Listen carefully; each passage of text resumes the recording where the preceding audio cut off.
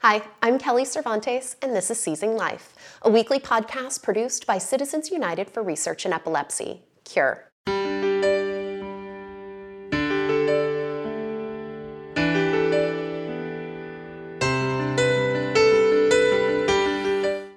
Today, I'm delighted to welcome Dr. Linda Lux to the podcast. Dr. Lux is the medical director of the Comprehensive Epilepsy Center at Ann and Robert H. Lurie Children's Hospital of Chicago. She is also an associate professor of pediatrics at Northwestern University's Feinberg School of Medicine. Dr. Lux has over 25 years of experience in neurology with a focus on child neurology. She is here today to discuss rescue plans and rescue medications and provide background on two new rescue drugs that have recently come on the market.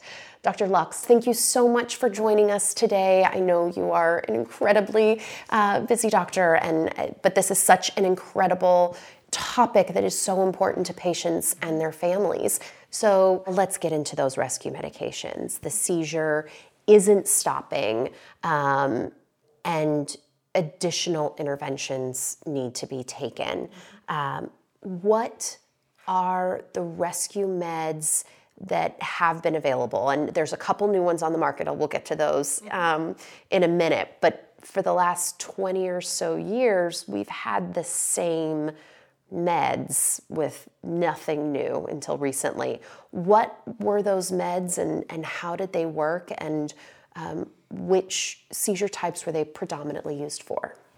So the medication that's been FDA approved since 1997 is rectal diazepam, or brand name Diastat.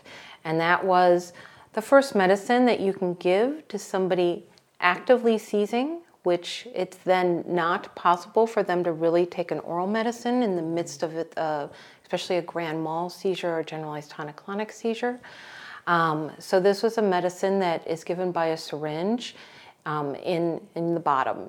So it's a rectal delivery system of the medication that gets absorbed through the mucosa straight into the bloodstream, so it's pretty fast acting and hopefully would be able to stop the seizure, so prevent it from coming as seizure emergency. So the delivery system makes sense given that if you are having a seizure, you are not able to take a med orally. However, outside of delivering that type of medicine to a young child, that can be incredibly awkward for an adult or for a child who is in school. And you're going to ask the teacher to deliver that med in the classroom? Not exactly. So I know that has been a major problem for patients for years. That this is a very awkward and uncomfortable way to have to receive this medication. That said, I also know from personal experience that there are other meds that have been used as rescue medications in an off-label sort of way. What are those meds and how do they differ? So the medications that are used as rescue medications are in the category of what we call benzodiazepines. It is a class of medications that acts on the GABA or inhibitory system of the brain to try to then stop the seizure. If any of us were to go into an ED actively seizing, we would get one form or another of these benzodiazepines, of which the rectal diazepam is one of them. The other medicines that we have used off-label are in that same class of benzodiazepines. We know they work because they're usually given in an IV formulation for somebody who has a very, very prolonged seizure in the hospital. But obviously, a family or a person cannot do that at home. So for the children I take care of, even before these newer rescue medicines have been FDA approved, which we'll talk about, we were using an IV formulation of midazolam, and it would simply be the family would either get pre-filled syringes or they would get a vial of the medicine and they would have to draw up the medicine in a syringe. You then put what's called an atomizing cap on top of the syringe. It changes liquids to aerosols, and you would go ahead and spray it in the nose. That was one of the more common of the not FDA approved route to give an FDA approved medicine.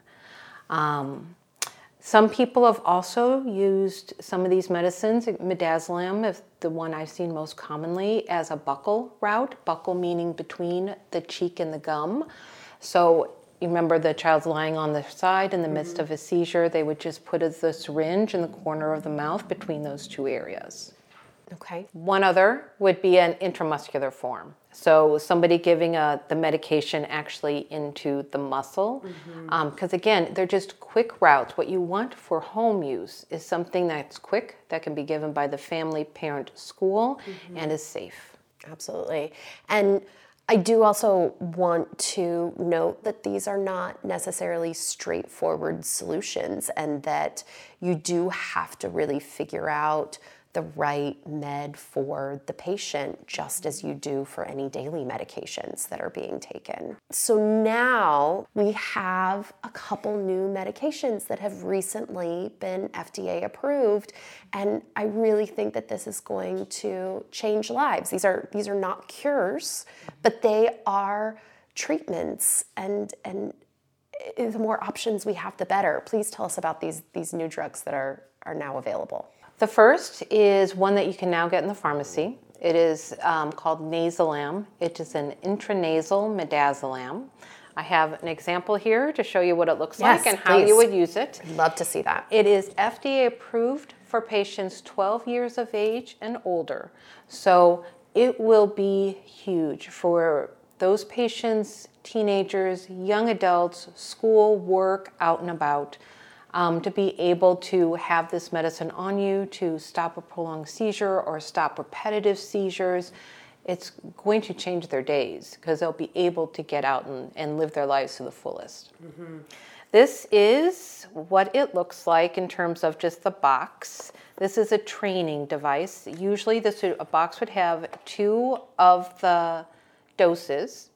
So for people who are listening and not viewing this podcast, it sort of looks like just your traditional, almost nasal spray. That if you were going to use Afrin or a nasal allergy med, it's very similar in sort of appearance.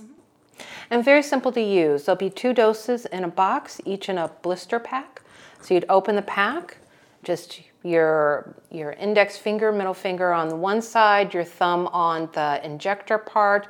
You would put it right at for the nostril, and then you just push up. Push up. That's it. 1 dose for each nostril. What they recommend is 1 dose in a nostril. If it's acute repetitive seizures, wait 10 minutes, see if they stop, then you can use the other dose in the other nostril.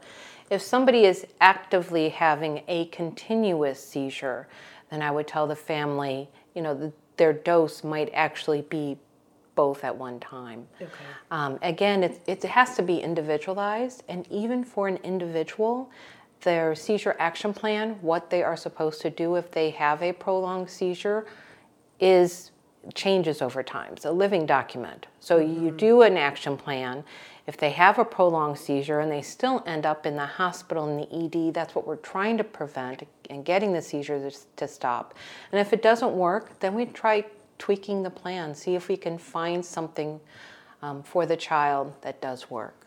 Hi, this is Brandon from Citizens United for Research in Epilepsy, or CURE. Do you know what to do if someone is having a seizure? Go to cureepilepsy.org/seizure first aid to watch a short video explaining how to care for someone who's having a seizure. Now back to this episode of Seizing Life. The continuous seizure, is that the same thing as what we know as status epilepticus? What is sort of are these rescue meds only used when someone goes into status? Sort of explain that relationship, because I think a lot of us hear that word, but maybe don't necessarily understand what that means and when these rescue meds come into play. It's a great question because the definition of status epilepticus has changed over time. So it used to be a seizure lasting 30 minutes or greater, but that doesn't help the day-to-day practical life of somebody with seizures. So now it has kind of gone back to, well, a status or maybe even an impending status epilepticus is a seizure that lasts greater than 5 minutes, because that is when you're going to start giving the rescue medications to try to prevent the seizure from being long. And the whole purpose is that you don't want a long seizure, which could hurt the brain, which certainly would land the child or adult in the emergency room, in the hospital. So you're trying to prevent that seizure emergency. But the definition of time is a really interesting one, because people tend to use 5 minutes now, but it used to be 30 minutes. And 5 minutes, again, changed just because that's when you're going to start delivering the medications. So now there's another med, which, I mean, it's just crazy to me that we go 20 years with nothing, and then all of a sudden in the same year we get 2 new meds. So what is the second med, and how is it different than the Nayzilam? The second medicine is an intranasal diazepam, and the brand name is Valtoco. It's been FDA approved, just FDA approved this month. However, it's not in pharmacies yet. The second it got FDA approved, because it makes everybody very, very excited, for us as well. We'd like to be able to offer our patients whatever we can to have them stop their seizures. So I called the company, and they estimated it would be in pharmacies in the next couple months. So hopefully that will be true. It is diazepam as the intranasal medicine. The other, the Nayzilam, being midazolam. Again, they're both in that class of medications that are the benzodiazepines. So both work in a very similar mechanism. One of the differences for the new medicine coming out is it will have different strengths of the dosing of what each puff will give. The Nayzilam is, each one of these is 5 milligrams per puff. It also is approved for children age 6 and older. That is very, very important for pediatric neurologists, because I will have a lot of families and patients 6 to 12 years of age where this is going to be a huge benefit for. And why the age difference? So one is for 12 and up, one's for 6 and up. Why? Why not? Why is it not approved for younger? Solely, that's how the studies were done that got them their approval. So their studies were for the Valtoco, 6 years in age and older. They didn't have a lot of children actually in that study, but at least they had some. And the Nayzilam, it was 12 years of age and older. They certainly could have done it with younger children as well and got that FDA approval. It used to be that many seizure medicines, especially taken on a daily basis, were first studied in adults, and their FDA approvals would all be in adults, and we would have to use the medicines off-label to be able to use them in kids.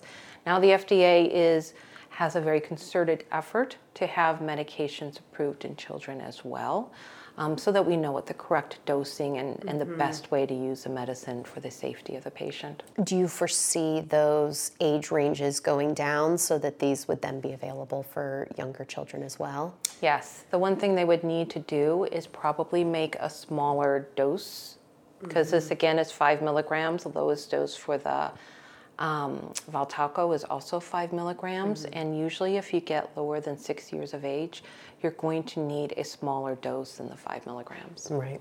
Aside from the age difference, and certainly in adults where both of these meds are available, why would a doctor prescribe one versus the other? These two medicines actually are very little difference between them in terms of they're both efficacious. They both have the same side effect profile. For anybody over 12, they both have the same age of which you can prescribe them. So other than a child under 12 years of age where there's a clear difference, it's not clear what the difference would be between the two.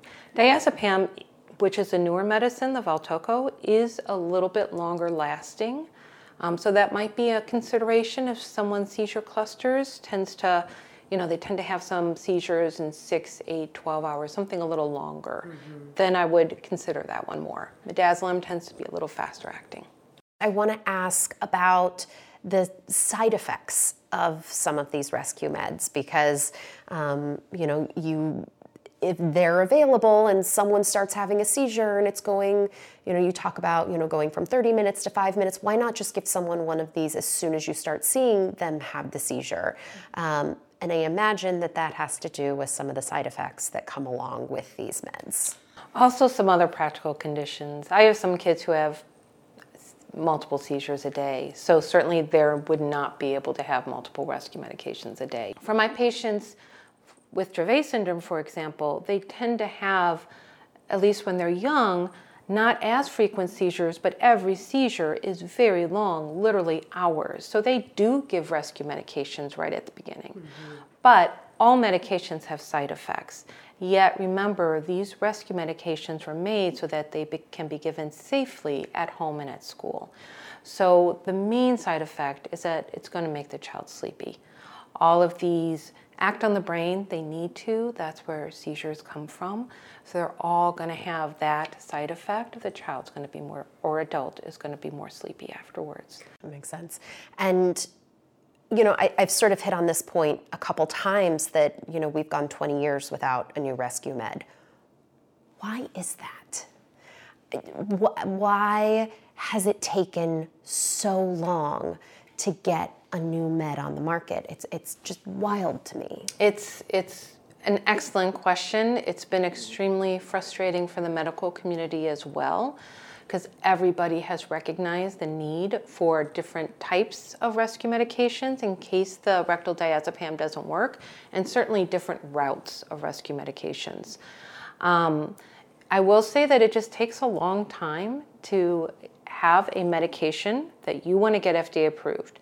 Then you need to do a very long study that can take years in the making. And then you have to put a huge application together for the FDA. The FDA needs to review it to make sure that what you're saying is true and that it's safe, which is, I think, an extremely important job. So it takes a long time to get any medicine FDA approved. And this has certainly been something that we've been waiting for in the epilepsy community, like you said, for over 20 years. So there are good reasons as to why it can take a long time for these drugs to get approved and hit the market. Mm-hmm. Are there, do you have any recommendations for caregivers, for patients, for advocates, different ways that they can help this process along of getting these drugs to market sooner? I think two ways. One, be advocates on a state and a national level of what is needed for epilepsy. Be part of an epilepsy community, be it the Cure Epilepsy Foundation Greater Chicago. There is so many things you can do to advocate for what is needed for people with epilepsy on all levels. And then also, if there is a trial going on, think about it in terms of, will it be helpful and not harmful for your child or as an adult, which is extremely important. You're talking about a drug trial. Drug trial. But there's also the bigger picture of, I've been involved in some drug trials in the last few years, including Epidiolex, and it does kind of get to the bigger picture of this would allow it to be possibly helpful for somebody else, even if it doesn't end up being helpful for you. So we sort of briefly touched a bit earlier on the seizure action plans and how rescue meds fit into that. Can you dive a little deeper into what exactly a seizure action plan is, who should have one, how you make them, and what it consists of? The seizure action plan is extremely important. These new medications are wonderful, but if you don't know exactly how you're going to use them, when you're going to use them, what you're going to use them for, then they're useless. So I tend to take care of children who have intractable epilepsy. All my patients have seizure action plans. And I think anybody actually should know what to do if they're having a seizure. And that's all a seizure action plan is. It might be very, very simple if somebody doesn't have a lot of seizures. It might be very, very complicated. But the bottom line is that the seizure action plans are so the parents, the school, adults, family members, loved ones know exactly what to do if their child or family member has a seizure. what the care and the comfort they should do, how to keep them safe, what rescue meds to give, when to give them, when to call 911, all of those steps. For my patients who tend to have very, very prolonged seizures, we sometimes have seizure action plans that include what the paramedics are supposed to do. They don't know the child, I do, and the family does. And so I make this with the family as to what each step should be. And then when they get to the emergency room, what should be done there? Because you don't want to be wasting time trying to figure this out. So that's what a seizure action plan is. Very simply is every step. Kids in school, I think, are required to have a seizure action plan, which in a way is really great because it makes the family and the physician sit down and discuss exactly what steps they want the school to take if their child has a seizure in school. And it's just always best to think about these things before they happen. And as I mentioned earlier in the podcast, again, for some patients who have very intractable epilepsy, these plans may change. So it's not a document where that's your seizure action plan for this year. We'll think about it again next year. It's every time they have a seizure, you should go through what worked, what didn't work, at what level, and then you go from there. Dr. Lux, thank you so much for joining us today and for sharing your years of knowledge and insight. And we just really appreciate your time today and all you do for the patient community. I always like to give a special thanks to the doctors that we have on the show because I know it's not an easy job and we just appreciate you all so much. So thank you. Well, you're very welcome. Thank you so much for having me. Thank you again, Dr. Lux, for providing us with your insights on rescue medications. The emergence of the 2 new medications that Dr. Lux spoke about should greatly improve the lives of many epilepsy patients and their families. But asking patients to wait over 20 years for better options is too long. New and better therapies need to be available sooner. Cure knows the only way to do that is through patient-focused research. That's why we are the leading non-governmental funder of epilepsy research. But we need your support to push science forward, fund initiatives, and make discoveries that lead to new therapies and better lives for those affected by epilepsy. To find out how you can support Cure's efforts, please visit cureepilepsy.org/get involved. Thank you.